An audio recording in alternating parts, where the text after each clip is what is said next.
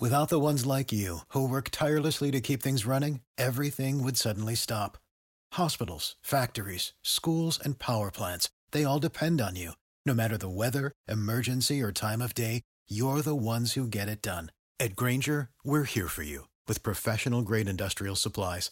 Count on real-time product availability and fast delivery. Call, click Grainger.com, or just stop by. Grainger, for the ones who get it done.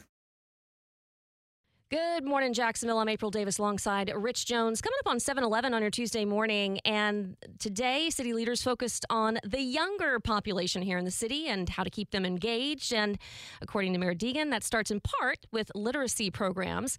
Tonight, the City Council is going to meet to discuss some of Mayor Donna Deegan's top initiatives. And that is part of her $25 million spending request we've been covering here on Jacksonville's Morning News. Action News Jax's Alexus Cleavenger is joining us live right now. And Alexus, including $5.8 million for youth programs.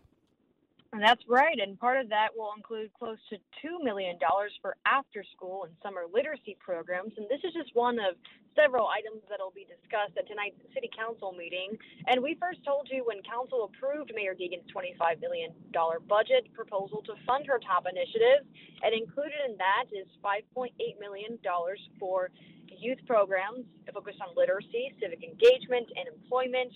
There's also $4.7 million for housing and home ownership assistance, and $3.6 million to both pull people out of homelessness and prevent people from slipping into homelessness. And those are just some of the biggest spending asks Mayor Deegan has for City Council members that arose from the work of her transition committees.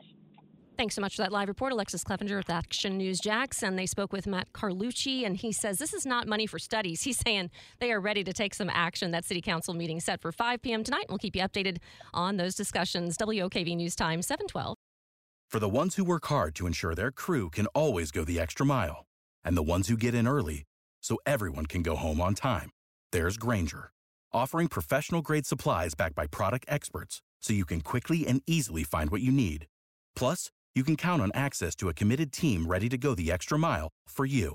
Call, click Grainger.com, or just stop by. Grainger, for the ones who get it done.